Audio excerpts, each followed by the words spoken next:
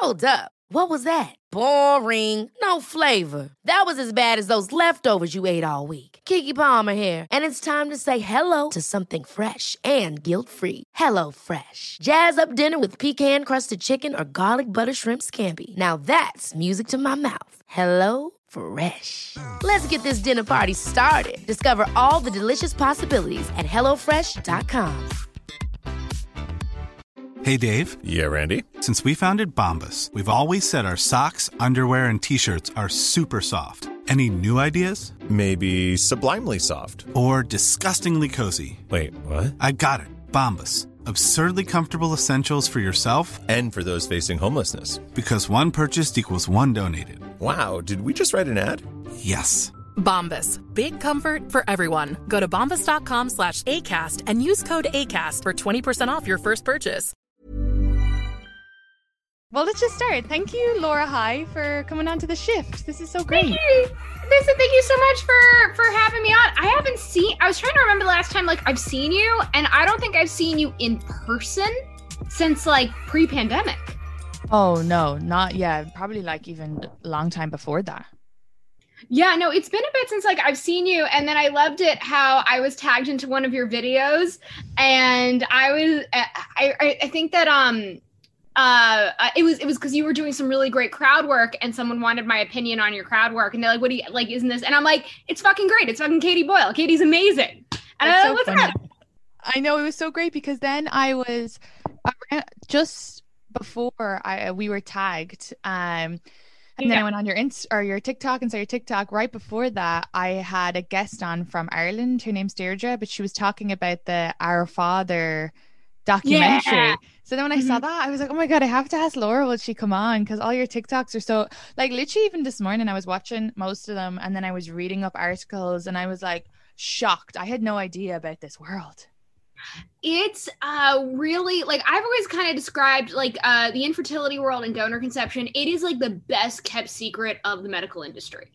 It is really just flown in under the radar of just how insanely just ridiculous it all is. I mean, it's Machiavellian almost. It's a phenomenal little villain story. It completely, and it's not just. It's women and men, because sometimes I'm stuff when it happens to women, I'm oh, if this was men, they'd be burning the world down. But this is dads who've been misled or little boys who are born, and it's for the women, it's rape. These guys should all. So for the listeners, basically, you say a lot of or you show a lot of how there's no legislation. Is that how you say the word? There's no, essentially, there's no regulations in the United States when it comes to donor conception. I mean, a lot of the world is very unregulated when it comes to donor conception, but the United States is we are woefully behind a lot of our counterparts within the global community. There's a lot of other countries that are well ahead of us who have common sense regulations, on how donor conception should work. And it should be a very, very heavily regulated industry because you're literally creating people. You're creating sentient human beings. And it should be freaking regulated. You're dealing with the buying and selling of DNA. It should be regulated. And it's in the United States, it's not. So there's two things with that. The first thing is not regulated. Secondly, a lot of people were told they were getting a certain sperm, and then it was there was so many cases just from following your stories and then going on all the news links and stuff of not just our father, but multiple people where it was their doctor. That's wild. So the doctor used his sperm.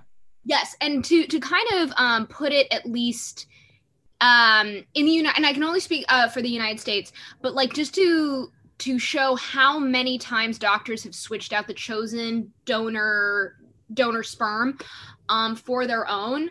In the United States, only 7% of the United States has taken a commercial DNA test. Only 7% has taken a commercial DNA test. And because of that, in that 7%, we've already found 44 doctors who have done this. Jesus Christ. That's terrifying. And one of those doctors had 260 something, right? Wasn't it he'd done it 260 times or something like that? In the Our Father documentary, it's 94 siblings and counting so far. And it's easily could be more. Easily could be more. There was a doctor in the UK who did like it's like 200 siblings, something like outrageous like that. But that's the thing. The UK, within finding out all of this corruption, was like, well, we need regulations stat. And so did Australia. And immediately those countries like buckled down. We're like, this has to be heavily regulated. This is not new news in the United States. Like, we've known this for decades and we've done shit about it. Like, we've done nothing because money and capitalism. But just to sort of put that in perspective, 7% of the United States has taken a commercial DNA test, and we've already found 44 doctors who have done this. So we just logically, we know more doctors have done this. Like, we know. And I'm one of the cases to where my parents thought they were getting a certain donor, and I turned out to be completely different. And so what does that mean? They said, okay, so we filled out this, we've picked this, and then it just turned out, because I think you said in one of your videos that you were a different ethnicity than what they were told. Was that it? Jesus. Which is very, very common. Now, it's extremely common. And this is where we don't really have enough data, so I can't give you like hard numbers. And so because they've not done research on donor conceived people. Because they don't really want to, because they know it's going to be bad. For example, like, we do not know how many donor conceived people exist in the United States. Like, we literally have no frame of a reference. I can't even give you an estimate. So there isn't. But yes, saying that your donor is one ethnicity, and the infertility industry saying your donor is one ethnicity and then it ends up being a different one happens pretty commonly. Now, we were told my donor was Irish and Scottish like my father. Absolutely not. My donor is 100% Ashkenazi Jewish. Wow. And how does that make you feel as well for your own personal identity? For me, it was a big deal finding out that I was Ashkenazi. And I was like, and let me just put it in this way, I was so excited. I was so happy to finally have this piece of who I am. And it makes so much sense. It makes so much sense between the way that I look, this is like why I'm the only person in my family with curly hair. And it felt like I finally was like coming home. Like, it was really wonderful for me. It was a great experience, but I have plenty of friends where it really was really screwy to find that out. For example, I have one friend who their family they're all Chinese, and they specifically picked an egg donor that the infertility industry said is Chinese. So this person thought they were Chinese their entire life. Find out the egg donor is white. So they are half white and half Chinese. Jesus. And that was very hard, and that was very difficult. And that is where we start getting into some eugenics land, and we start going into ethnicities that have been not getting the ethnicity that they were promised, and it really starts getting into, as I said, eugenics land. It gets really, really nasty really fast. As in, like, they were like, yeah, but they're like, well, let's make this baby half white type of thing. Yeah. Jesus Christ. Yeah. Oh my God. Yeah. America is just always, every day, I'm like, how'd you manage to shock me more? I know, we really are. We keep thinking we find the bottom of the barrel, and then we're just like, nah, we have 50 more feet of racist bullshit to get through. And it keeps growing. And it's like, you think it's like, okay, we find one thing. There's no way this industry could be racist. And no, it is. It's fucking racist. The amount of donors that they have turned away because that I've personally talked to I've talked to Black women who want to be egg donors, and they're like, no, you can't be an egg donor, you're Black. Jesus. No one wants that. If you go to clinics, and I would highly recommend anyone doing this, is you go to a clinic and you search, like, and you go into their database and you look like, all right, I'd like a white sperm donor who is I don't know, like over 5'10" and has blue eyes, you're going to find a ton of those. But if you go and you're like, I want a black donor, you're going to be severely limited. They don't give you a lot of choices. Yeah, and that has to be them turning them away, because I don't believe that like all men will donate sperm if they can get paid for it. I mean, donating eggs is a really big medical condition, like a medical deal. Like that is a big thing to do. But yeah, donating sperm is really fucking easy. Like that's literally you're getting paid to do your favorite thing. Like it's really fine. So it's also prioritizing white people again, because it really is, and it is absolutely valuing white. It is absolutely valuing white people over other ethnicities, of course. And it's something where I'm trying to find more and more statistics specifically on the racism that exists in the donor conception world. It's so hard to track down. It's so hard to find. And I get asked about it all the time, like, what about the racism? And I'm like, I know it exists, but I can't give you hard details. I can give you stories from other people that I do know personally, but I can't give hard facts yet. And that's something that I'm really trying to do and trying to find out more, because it absolutely exists. It's just it's so all cloak and dagger. And it's why I really encourage more and more people who know that they are donor conceived. You need to get your DNA tested. Like, please, for God's sakes, get your DNA tested. That's the only way that we're going to actually have that data. And if you think that you are a donor, or there's a chance you might be donor conceived, get your DNA tested. It's the only way we're ever going to actually bring down the infertility industry and actually affect changes. We have to have the data. That's the only way it's going to happen. Yeah. And then with the other stories you posted was with back to the doctors, is that there was that doctor up in Rochester who ended up being his daughter, so his biological daughter's OBGYN or gyno. Yes. That's sick. That guy should be in like a prison. He should be in like one of those, not the Inception movie, but the Leonardo DiCaprio where they had the prison on the island. That Shutter Island. He should be in Shutter Island. Yeah, he was. So that actually, very funnily enough, that story, the person who told that story and outed that doctor is my friend Morgan. And this was my friend Morgan from college. Like she was the first other donor conceived person I ever met. And we were like, oh my God, this is so cool. Like it was just like this like nice little bonding thing for us. And then like this past year, I saw Morgan in the New York Post and I was like, holy shit. And it's something where everybody watching this it's all public information. This isn't me like, this isn't like a hot story or anything. It's Google New York Post Rochester infertility scandal and it'll pop up. Basically what happened was my friend Morgan always knew she was a sperm donor baby, and she did the DNA test and she did the ancestry, and like all these of her siblings started popping up, and noticed like, oh my God, because she also had the same thing where she thought she was one ethnicity. Turns out she was half Jewish as well, half Ashkenazi Jewish. And then they kind of things kept pointing back to her doctor, and her doctor is Dr. Wortman of Rochester, who is still in practice right now. And again, the article details all of it. Please go check it out.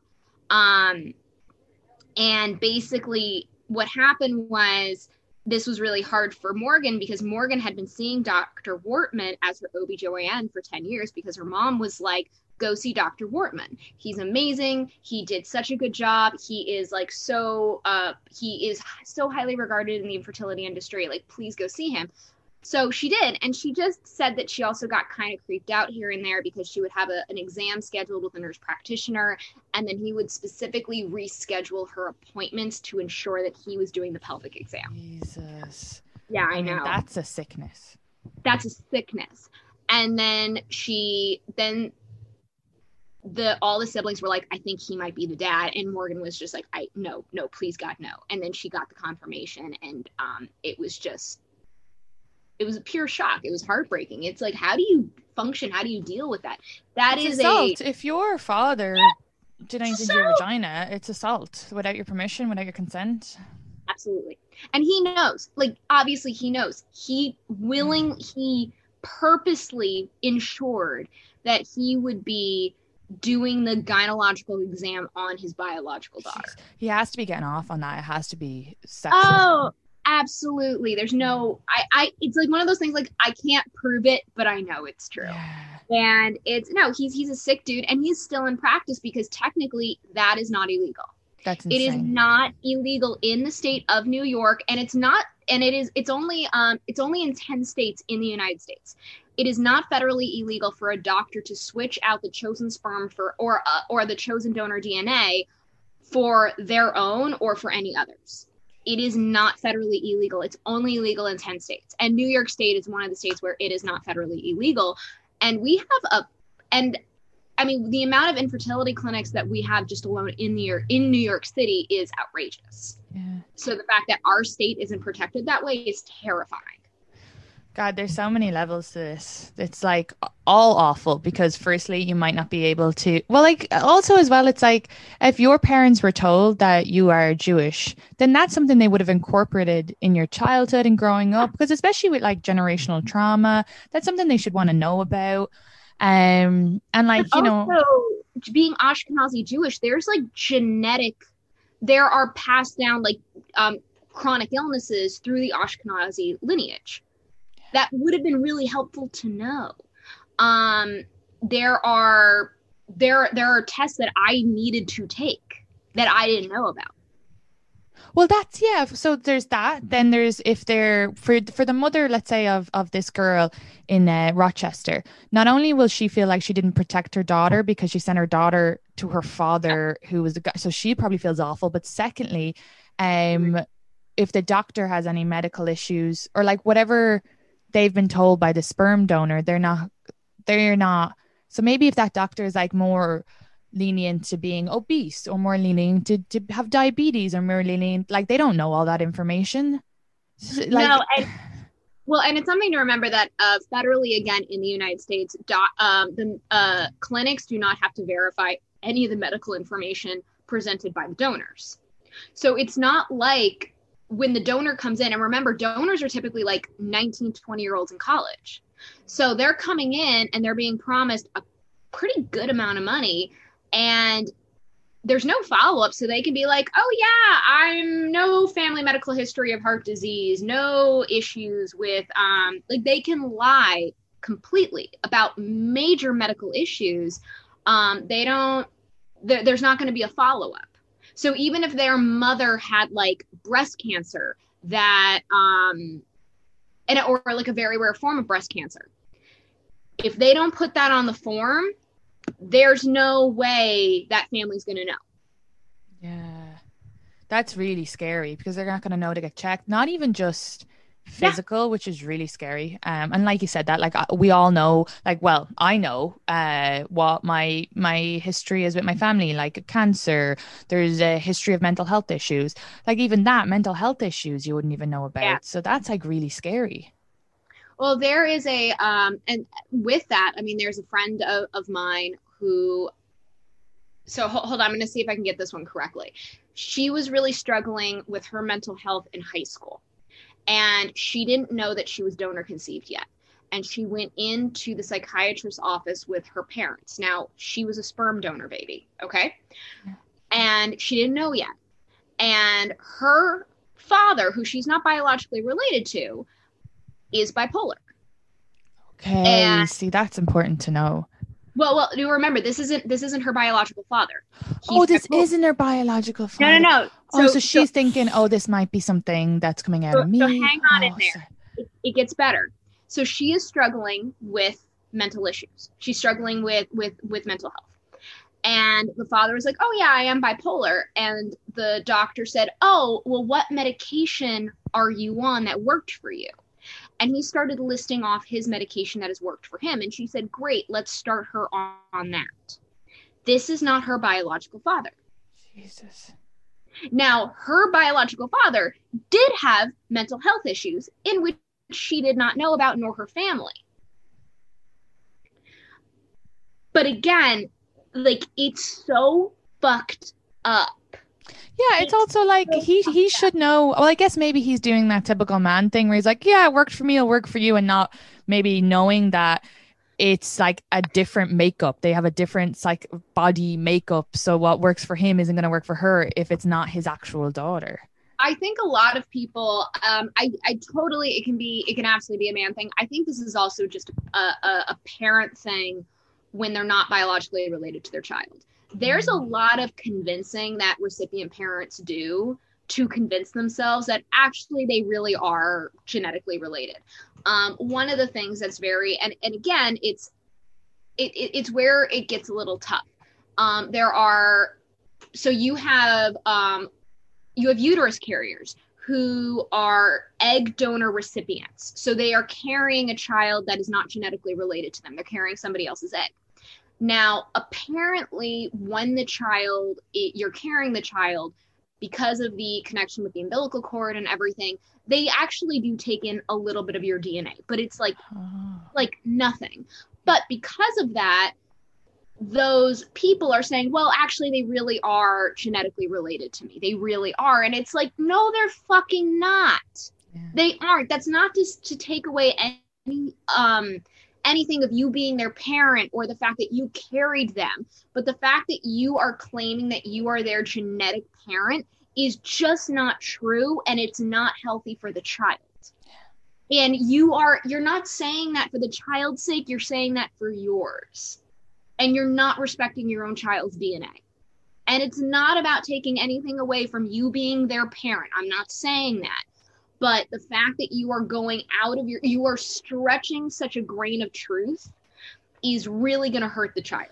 Oh, so this is the mother carrying a different egg? Is that what you mean? Or do you mean when someone carries a baby for someone else? Oh, so this is when the mother carries, she's like, oh, well, some of my DNA went in there.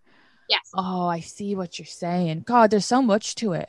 And I deal with those kinds of parents a lot, where it's just like, you aren't, though. You're not the biological mother. That isn't to say that takes away anything from you being their mom or you being a biological parent. I'm not trying to take away anything from that, but you cannot claim that you are the biological mother. That is factually incorrect. And I get fought on that continually. Yeah, and I think it's important for them to know you're not saying that they're not the mother. You're just saying that it's important to have a difference because biological explains for, mental health history, physical health history, all of that stuff, ethnicity, all of that. So I understand that. That makes sense. And they need to, like, when they're going into this process, be like very aware of that because you are doing this so you can have a child. You're still going to be the mother. My stepmother is a better mother than most mothers, so... Exactly. Yeah. I never, when people are like, oh, I'd rather have my own child than adopt, or, I really hope I can have a kid instead of having donor and all of that stuff. But I've always thought of it like this, like when you meet someone and you fall in love, like a partner, like you love them more than anything. Yeah. Why do you think that if you had a baby in a different way that you wouldn't love it as much as I actually probably would love an adopted baby more than a baby that's going to ruin my vagina. Thank you so much. And I love my stepmom, and I think it's for me, it's very much nurture over nature. But also I know that my mom has mental health issues. So it's really good for me. Like I never smoked weed. I never did drugs. I smoked weed once in Amsterdam when I was 19. But other than that, I didn't do it growing up because I knew that can release mental health issues if you have it in your family. And I didn't do drugs either because I was like, I'm not risking it. I've seen the effects of my mother's undiagnosed, but I was like clued in enough to know. And my dad was like, don't do anything because, there's definitely a history of mental health. And there is with like a crazy, like great aunt. And there's a few things on that side of the family. But it's good to know, let's say if my dad had just taken me when I was small and I thought my stepmom was my mom and I didn't know about this stuff and she doesn't have a history of that in her family, maybe I would have smoked weed. Maybe I would have done drugs and then I would have been all like, what's going on? No, it absolutely, it's so important to know your lineage. And it's something where I always ask, because people sort of get very hypocritical when it comes to donor conception because they go like, well, DNA doesn't matter. And I'm like, well, then why are you doing donor conception? Obviously, DNA doesn't matter to you because you're doing donor conception. And it is something where it's something that the whole nurture versus nature debate, I think is so, so interesting. Because yes, I think who you are raised by affects you tremendously. I will say though, I've met one of my donor conceived siblings. I have found so far 3, but one of them I've started talking to. The other 2 just aren't ready to talk. The connection that her and I had was instantaneous, and it was like her and I have the same cadence. It was freaky. Yeah. And I do think that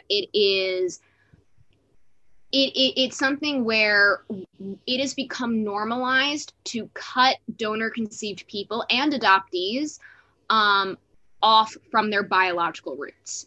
And I think that that's absolutely insane, because in the same way that it's like if you had 2 people who made a baby and the dad skipped out, people would be pissed at that dad. People would be like, how fucking dare you do that? And like there's literally movies about like children going and finding their parent.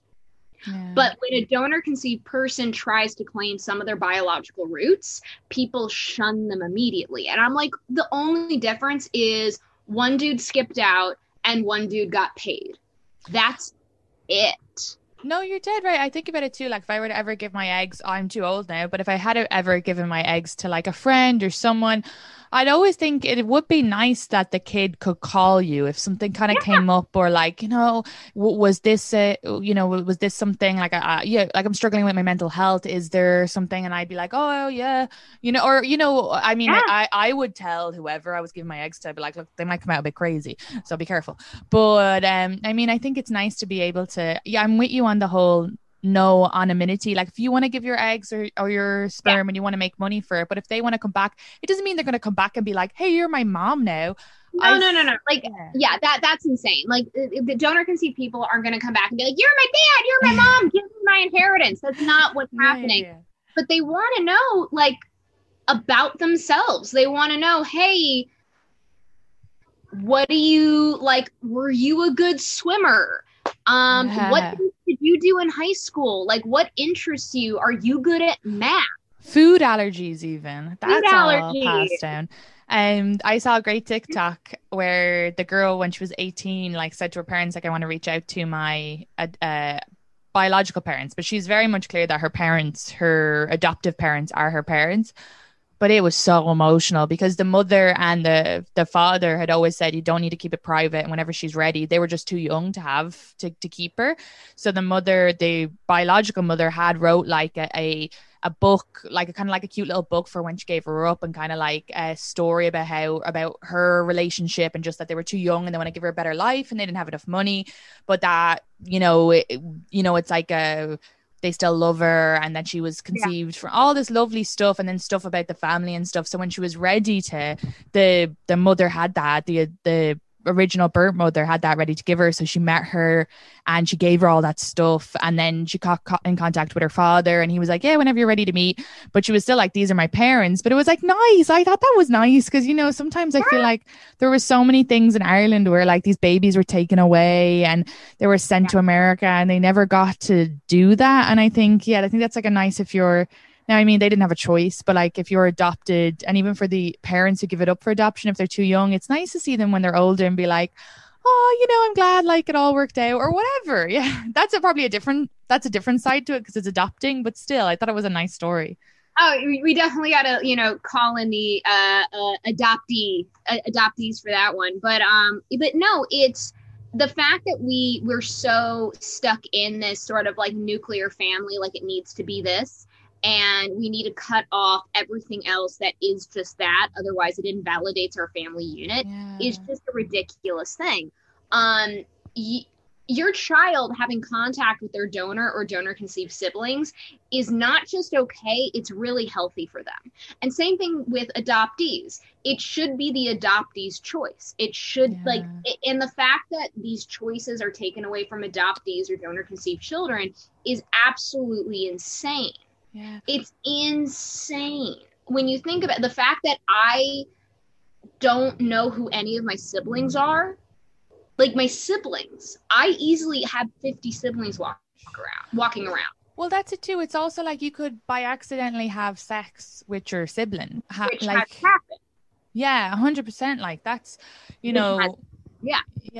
And that's like, if you want to go back to laws, incest is against the law. So protect these people. Make a law so that doesn't happen. No, I definitely think that it's common. There's, and this is when we say like we need common sense regulation. The fact that in the United States there is no cap on how many babies can be made from one donor. That's wild. That's wild. Like that's the common sense regulation I'm talking about. We need to obviously limit how many babies we can produce from one donor. Obviously, for safety's sake, these children need to know who their siblings are. That is for safety's sake. Because a lot of times when the donor gives in one city, those parents live in that city. The children go to the same school. There's a chance they could be dating. Like it's just something, it's just pure safety. Yeah. And well, it's something, it's something what? No, it's just, it's common sense. Jack Comstock was on this podcast like 2 years ago. So it's an older episode. The new listeners probably don't know it, but so I'll just give a quick, but he found like 13 half brothers and sisters, all because his father was a donor, but he had never told them. He did it when he was young. He just donated. And then when they did 23andMe, his mum had done the father up and the kids on 23andMe, and then like all these kids came out linked to the dad, and the dad was like, oh fuck, I better tell the family about this. But Jack met up with all of them, and he said they all, like same as that, had a similar vibe to him and his sister. And then one of them, so he's from Omaha, and one of them lived in Lincoln, and they would go to the same bar, the same comedy show. But like I was saying, Jack was like, thank God she wasn't a girl, because if he saw a girl looking like him, I know Jack, he has a lot of sex, he probably would have had sex with his sister. Yeah, no, it happens. I mean, there are people out there with like 50 plus siblings and counting, and it's bad, and it's something where what? No, I'm just saying it's bad. No, but what are you saying? Well, I was going to say, firstly in Ireland, because I looked it up, you can request to see your donor. So the anonymity has been taken, but I think they're still fighting to get rid of the anonymity altogether. But it's now that you can request it from a minister, and then the minister decides if it's okay, which is kind of like a pain in the hole too, because now you have to go through like some fella or whatever lady politician person. I don't really understand it. And then in the UK, like you said, there's a complete ban on anonymity. I can't say that word.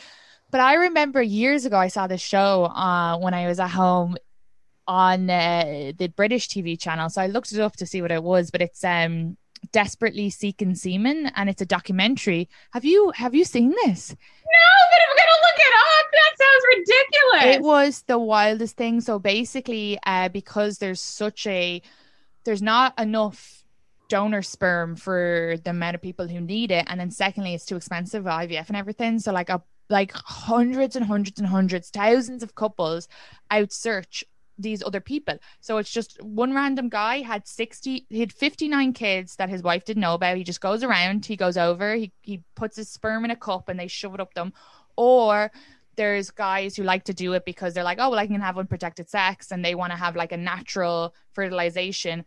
But like now this is like some randomer you just got off the internet. And there was one guy like they were like interviewing, and he was so proud. He was like, yeah, like I like to help out. I'm on my way over to a lesbian couple's place. And he went over and then he jacks off. I remember this scene. This is like, I saw this like 10 years ago or something. I can't remember, like a long time ago, but he like jacks off and they can't really see. It's like they've blurred out the window, and then he just goes in and gives her the cup. It's wild. Like that is, you don't know what you're getting from that guy. There's probably not even STD checks for that. No, and that's the thing. It is people honestly, and I get told all the time. They're like, "Well, what's the difference between?" They're like, "So you think we should?" But like, what happens to like the kids who are born from like a one night stand? Like, really, what's the difference? And I'm like, there's a huge difference with. I'm like, a one night stand. If you're getting pregnant from a one night stand, that's a fucking accident. Typically. Yeah, it's an accident. You're not planning for that. Yeah. This is something where it is planned. It's planned. Everything's agreed upon beforehand. So it should be done a lot safer.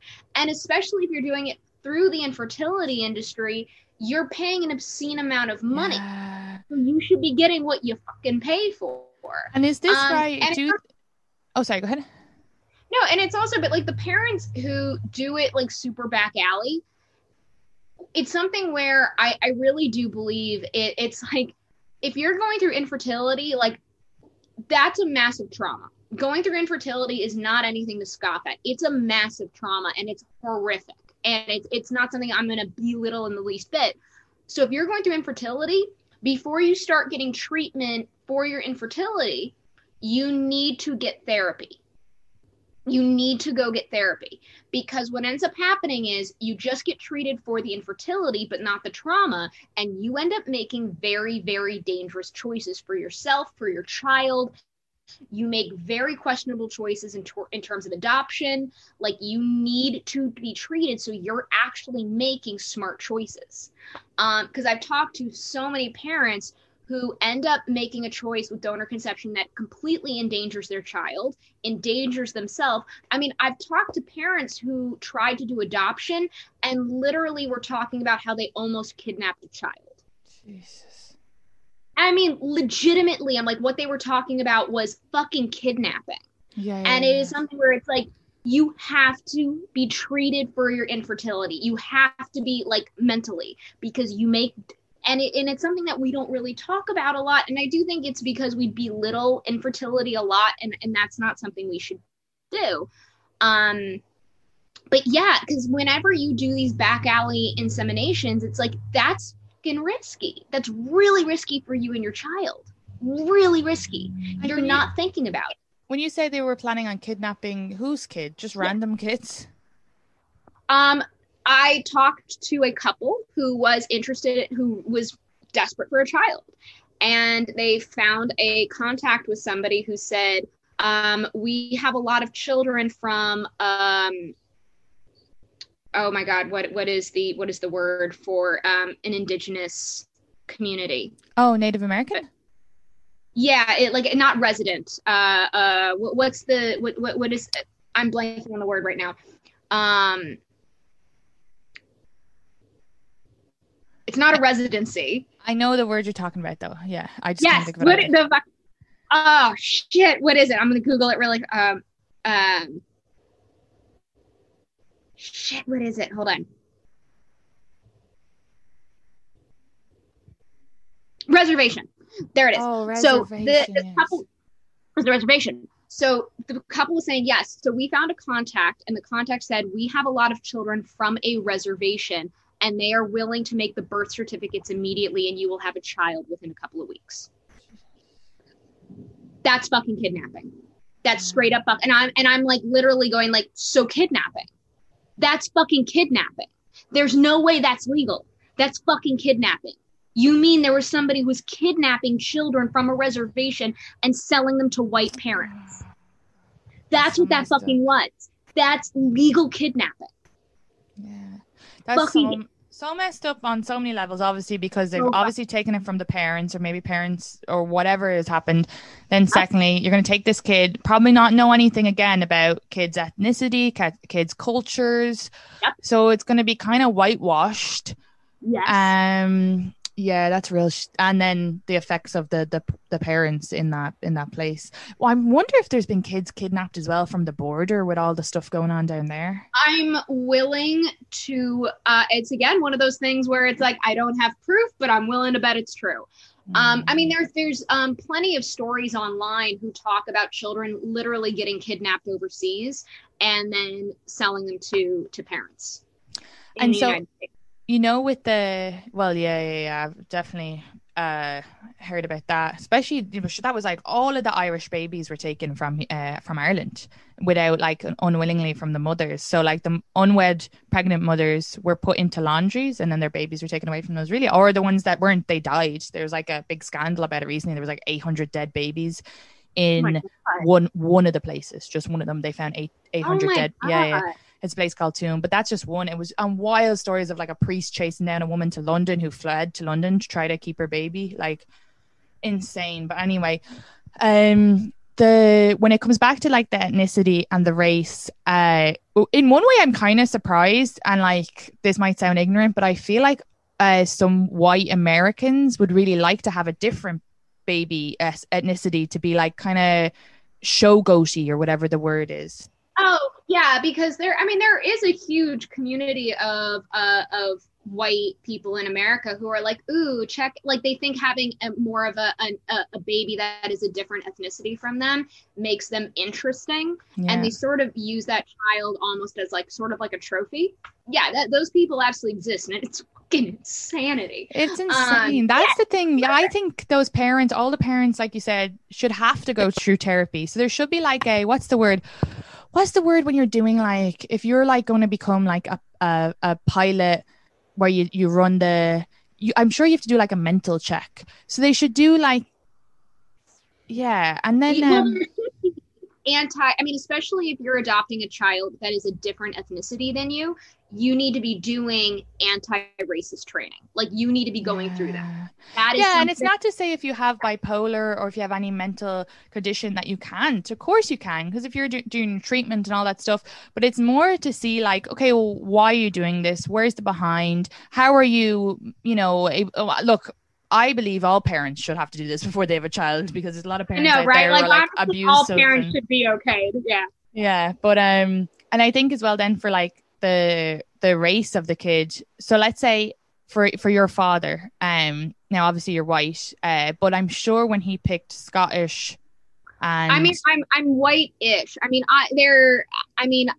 Ashkenazi Jewish. Oh, is that Middle Eastern as well? Well, being Ashkenazi Jewish is considered, it depends who you ask. Honestly, it's one of those things that's up for debate, but Ashkenazi Jewish is considered a different race in many circles, not every circle. I would say for Ashkenazi Jewish, we're white passing. We are sort of like, we're white until. Yeah. Because it is important to remember that at least during like Hitler considered Jews to be a different race. No, absolutely. So it is something where it's up for debate. And it is something that it's continually getting debated. But have I lived with white privilege? Absolutely. Let's not. I totally have. Do I face anti-Semitism because of the way I look? Absolutely, I do. Yeah.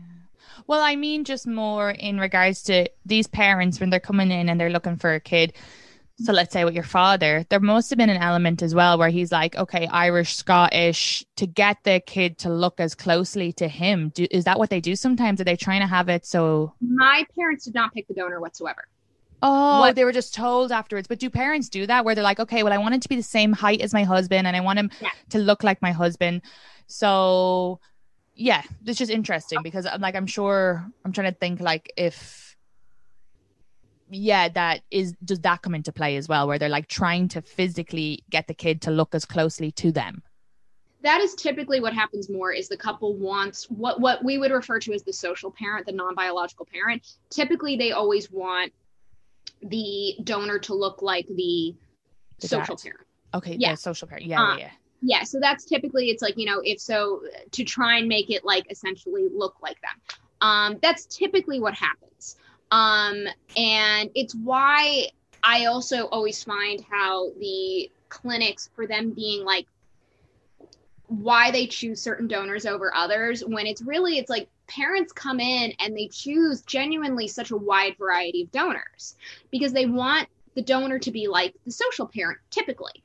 And obviously there's many different kinds of social parents. So the fact that they really only get one particular kind of donor that fits into a very narrow box, I feel like is not a smart thing. But for me, I was made before parents really picked their donor. What my clinic did was, and their policy, that at least they said they did, was we match donors to the dads as best we can between hair color, eye color, ethnicity. But the number one thing my clinic matched before anything else was religion. And remember, I was made in the 80s, so like 80s were really fucking weird. And I always laughed at that, the fact that they matched religion. I'm like, what the fuck? So the fact that like my dad, Irish, Scottish, and Christian, and I'm Ashkenazi Jewish. So like for me, it's like ethnically, religiously, like complete opposite of what my dad. They completely failed on the two things your parents were like, okay, yeah, grand. And like, look, your parents obviously love you and it worked out for the best, but they didn't give a shit. I mean, they really didn't. If literally the clinic was like, we have this Ashkenazi Jewish donor, they'd been like, great, let's use it. Like they didn't give a shit in the least bit. but that's what the clinic said their policy was. So they were going against their policy, which opens up a lot of things of like, okay, well, what else did they do what else did they not follow? And there's so many things as well, because when you were saying your friend who is Asian, I thought when you said it was going to come out that she was like Korean or something like that, and I could see them doing that too, which is a totally different history and like trauma. And it's like, it's really important to get it all down to the detail that your parents know as well, because well, also as well, they should have not even just like hair color and all that stuff, but yeah, it should be like a range of people, like from heights to different. And there's so many people who'd be willing to, and then there's so much money, so they should have the money to freeze it. So yeah, it should be like a complete range from everything. It should be a complete range. It should be extremely diverse, because parents want there's a huge what people come in, they're not looking for one specific donor. It's very diverse what people are looking for. And I think we need different metrics for what we look for in donors, because right now what we are in the United States, it's very capitalistic. It's all very much like, well, what looks pretty on the shelf? Let me rephrase that, because that's a horrible, that's a little ambiguous with what I just said. The clinics are purchasing what they think is going to sell more. Yeah. They think, well, this is what will sell more. This is what is going to look good on the shelf. And they are very wrong. They are extremely wrong. We want diversity in our donors desperately. Desperately need diversity, because and the fact that the clinics aren't getting that for parents is really shitty. Not only is it shitty, but the fact that they're lying about it is really, really shitty. And what we should be judging donors on is not, in my opinion, we need donors who are willing to be known donors. That to me is the most important thing. That is number one, because a known donor will ensure the health and safety of your child. Not whether they have blue eyes or brown eyes or green eyes. The fact that they're willing to give you updated medical information, that is the most important thing. Yeah, even just like, well, look, I started to go bald at 30. We didn't know that when I was 18 and donating my sperm, because like I'm just thinking about Jack's dad, and he's as bald as the picture of him when he was younger is like big Elvis head of hair. Yeah. So, but yeah, no, God, it's really hard, and it's really hard for all the families. But it is great that you're coming out, you're saying all of this. There was another question I wanted to ask you, but I can't think of it now. Oh, it slipped my mind. But anyway. But it's something where like I get asked all the time, like, what do you think should be the prerequisite for being a donor? And I'm like, I personally, I think, I don't care what you look like, what your health issues are. I don't give a shit. You should be allowed to donate. But here's the thing. You have to be able to provide verifiable medical information. The doctor has to be able to verify all of your medical information. That's number one. Number two, you have to be willing to be a known donor. You have to be willing to be a known donor. You are consenting to this. The child is not. You have to be willing to do this. To be able to give them updated medical information, be able to answer the child's questions when they have it. That has to be your job. The fact that we think that you can become a biological parent with absolutely zero responsibility is just that's not real. There's no way you can be a biological parent and have zero responsibility to that child. Now, I'm not talking that you're going to be the child's parent, you owe them any financial responsibility, but yes, you do have a responsibility to that child to give them updated medical information and be able to take a call from them once in a while when they have a question. That is so basic. And those, to me, those two requirements are game-changing requirements. Game-changing requirements.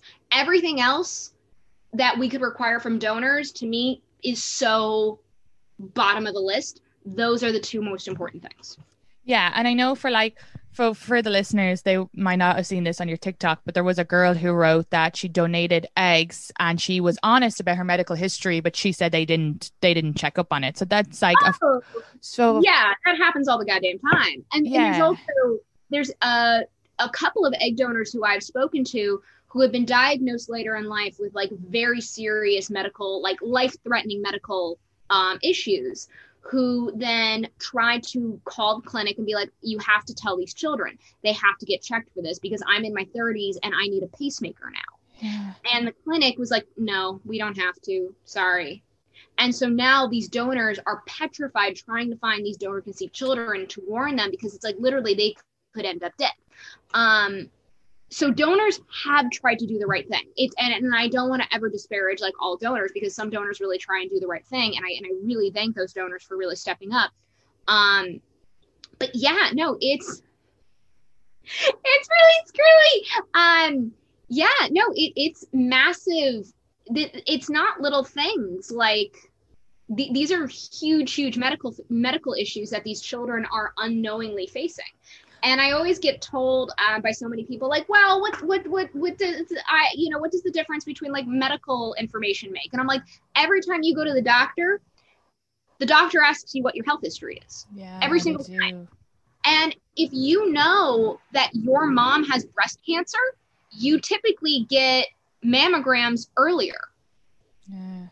It makes a huge difference. And the fact that people like kind of dismiss and I'm like, the knowing what half of your medical information is, or like losing half of your medical information, it makes such a huge difference. When I go to the doctor's office, I always tell them I'm a sperm donor baby. They always test me for more, always. Which I'm really lucky that they do that.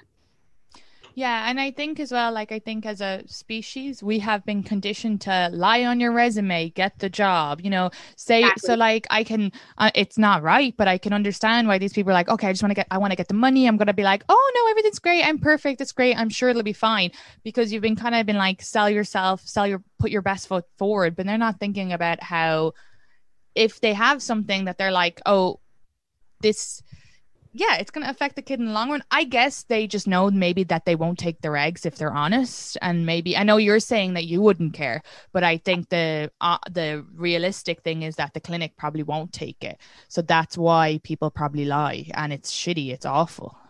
Yeah, I mean, I do. It's like, look, do I think that a lot of clinics unfairly turn away, especially egg donors? Of course I do.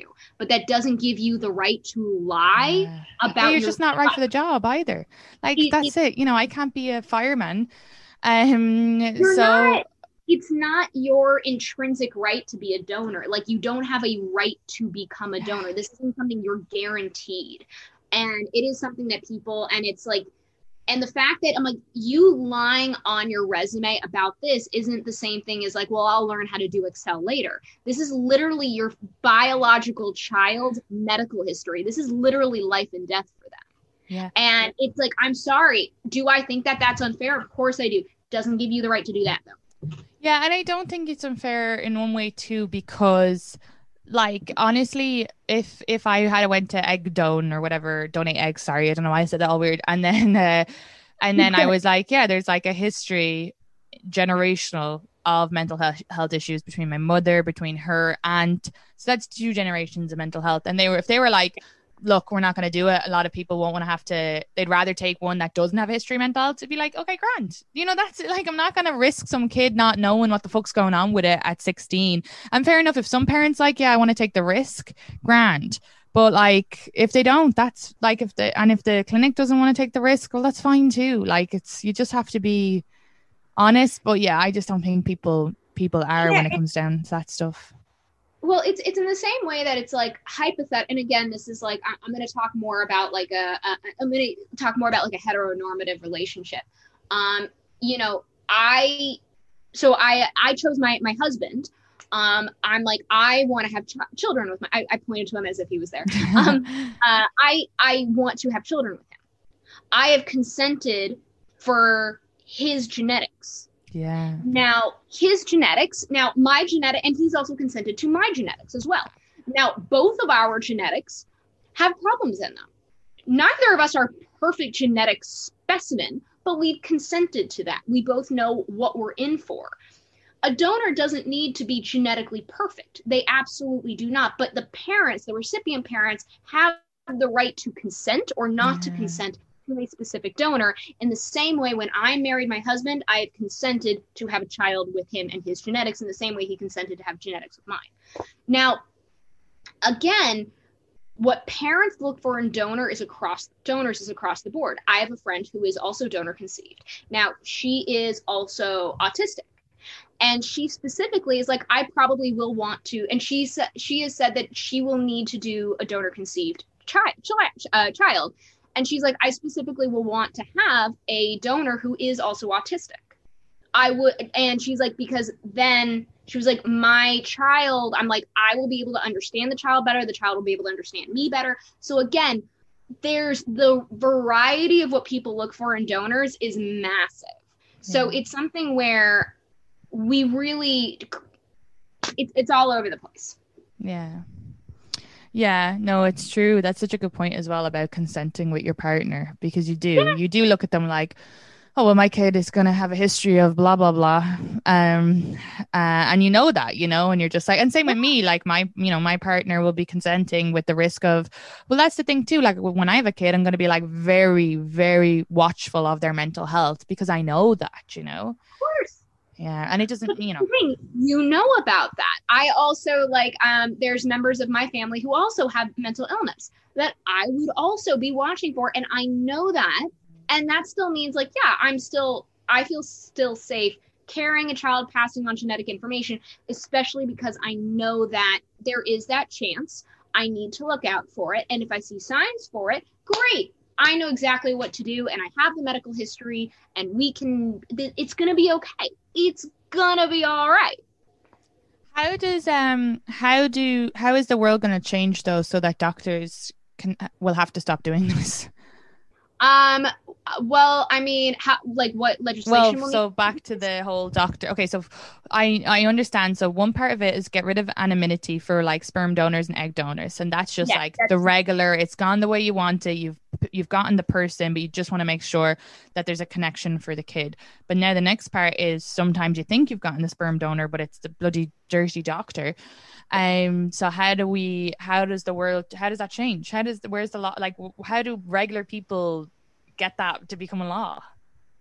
So I mean, it's happening. I mean, so most of those laws, like anonymity is banned, and it's much better regulated in the UK, Norway, Sweden, New Zealand, Australia, Germany, the Netherlands. I think I said Norway. And in the United States, 10 states have already made it illegal for a doctor to switch out the chosen sperm. And in one state in Colorado, they have banned anonymity. Anonymity goes away at the age of 18. So when the child turns 18. So these things are already happening. So what you need to do, what regular people need to do in the United States is you need to call your local legislators. You can totally follow me on TikTok and I can tell you exactly how to do it as well. But you need to call your local legislators and say, I want the fertility fraud legislation passed, which would state that a doctor is not allowed, or it is illegal for a doctor to switch out the chosen donor DNA. You can also call your donor saying, we want the same legislation that was just passed in Colorado that would ban anonymity. I want that passed also in my state. That's how we start. You have to call your local legislators and make this known to them that this is an issue for you. Right now, as a parent, if you are looking for donor conception, use a known donor. Yeah. Call a friend. That would be number one where to start. So if you ask a friend who you know who would be involved, who you trust, who you know will be able to be in contact with the child, start there. Because right now we run off of a capitalistic society, so money talks. Only pick known donors. Don't choose anonymous. And you'd have to get right. I'm just also looking up something about Ireland to mention afterwards, but you'd have to make sure, right, that the friend has to sign a legal document that they won't then come for custody of the kid. Yeah, because I saw a different thing where there was like a sperm donor trying to take the kid away from a lesbian couple. Yeah, okay. So definitely, if you're not going to go through the infertility industry, the number one thing you have to do is get a parental lawyer in your state who understands the laws, who will draw up a contract. Don't just do this like, there's so many times where people are like, oh, this will just be a verbal agreement and it'll be fine. No. Get a lawyer. You're not going to be spending the money on the infertility industry. Spend the money on a fucking lawyer and get the correct legal documents drawn up. Because also what is going to be required in each state is going to be different. I know that there are some states who are going to say, as long as the inception is overseen by a licensed physician, because that is the differentiation between an insemination and a one-night stand. Oh, okay. So it's different. So you have to get a lawyer. That is number one. If you're not going to go through the infertility industry, which I totally respect and understand, but you got to get a fucking lawyer. Get a lawyer then. There's nothing coming up for Ireland because I wanted to see if like maybe it had happened in Ireland, but it's not coming up. But when I put in, is it illegal in Ireland for a doctor to switch out the sperm? But what came up was like a Dutch gynecologist did it, a Canadian doctor did it, a Netherlands doctor did it. It's just not like when you look through it, it's non-stop places naming things like this is a pandemic. Sorry, this is like a fucking COVID of sperm. Oh no, this happens all the time. Well, they never saw 23andMe and Ancestry coming. Who would have, I mean, we would have never thought of that in 20 years ago. If you told us you spit in a tube and they'll tell you what your DNA is, we would all be like, we'd be like, that's fucking Star Trek. What are you talking about? Like that would have, no one saw this shit coming. That's one of the things that, because obviously there's a lot to do with like narcissism and then like sexual assault or getting off on it. But then there was another one where it said that some doctors will use their own sperm because it's cheaper and they're trying to have a high success rate to like push themselves up in the world. So I guess that's like ego. That's like narcissism as well. It's a different type of narcissism. It's like egotistical. Well, it's a God complex. Yeah. Because that one, you're not trying to like look at your kids and have loads of kids. That's just you trying to up your career. I am a god. My semen, my DNA is a blessing upon this earth. Yuck. Yeah. Oh, it's a big yuck. Yeah. It's a big, and it's one of those things where I tell people and I'm like, I'm sorry. I don't mean to disparage. I don't mean to be sexist or anything.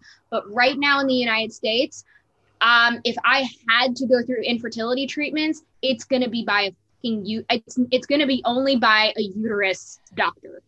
The doctor needs a uterus. But you're fucking... I don't want a doctor near me who has a penis. Your gyno... I'm sorry, but my gyno will always be a woman. I would never let a man go down there. Fuck yes. Always a woman. I need somebody who will be able, like, I can be like, I'm feeling this pain. And I'll be like, oh, yeah. No, they're like, I know. Not a guy who's like... doesn't even understand the concept of pain because they don't have the levels of pain threshold that we have. No, I don't want an OBGYN who's only read about it in a book. Yeah, no. Get out of here. That's what, and that's the only thing with that mother sending her. I'm very surprised at a mother sending her daughter to a male gynecologist as well. It just gives me the heebie-jeebies. Sorry to be sexist if anyone calls me sexist, but it's also based off fact. Okay, men are creepier. I'm sorry, but it's like I think it is a very understandable thing to be like, I want to go to a doctor who has experienced the same things I've had. Like it's one thing for me to go to a cardiologist who's a male because it's like, yes, we both have hearts. Okay, that's cool. But like, you don't have these fucking organs. I need somebody who has these organs. Yeah, and even that, it's just your level of comfortability. I'm not comfortable with a man, and that might come with my not super progressive Irish heritage, but that's just me. I'm not, and that's okay. I'm not comfortable with any other man other than my boyfriend seeing my naked vagina. It would make me feel uncomfortable. I'd be all tensed up. They'd be putting the thing up here for the smear test to be even sorer. So no, thank you. I don't need the. But you know what was the other thing I was going to say before we end about? Oh yeah. So if a guy jacks off on you in front of the subway, right? If he takes out his willy and he wanks it, that is assault. It can be, they can get in trouble with the law.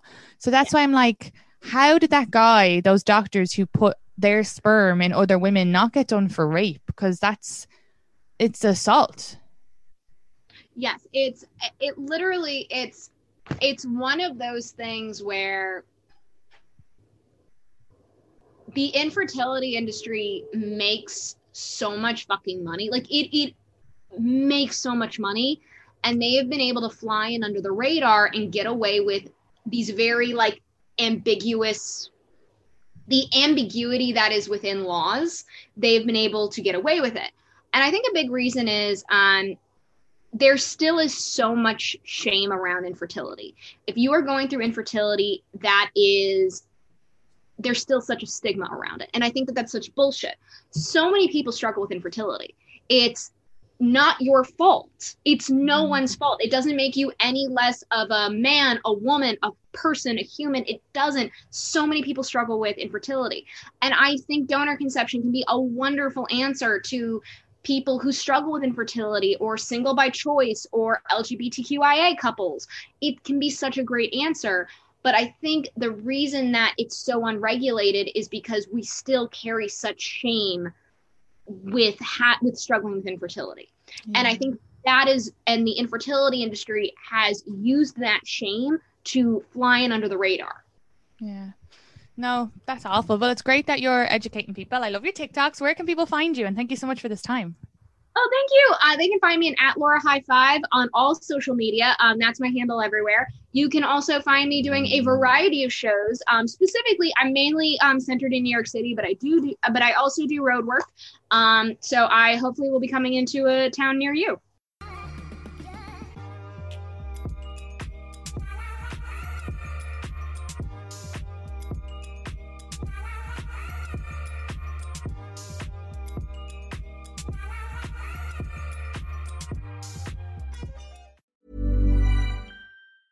Ever catch yourself eating the same flavorless dinner 3 days in a row? Dreaming of something better? Well, HelloFresh is your guilt-free dream come true, baby. It's me, Keke Palmer. Let's wake up those taste buds with hot, juicy pecan-crusted chicken or garlic butter shrimp scampi. Hello Fresh. Stop dreaming of all the delicious possibilities and dig in at HelloFresh.com. Let's get this dinner party started. Mom deserves the best, and there's no better place to shop for Mother's Day than Whole Foods Market. They're your destination for unbeatable savings, from premium gifts to show-stopping flowers and irresistible desserts. Start by saving 33% with Prime on all body care and candles. Then get a 15-stem bunch of tulips for just $9.99 each with Prime. Round out Mom's menu with festive rosé, irresistible berry chantilly cake, and more special treats. Come celebrate Mother's Day at Whole Foods Market.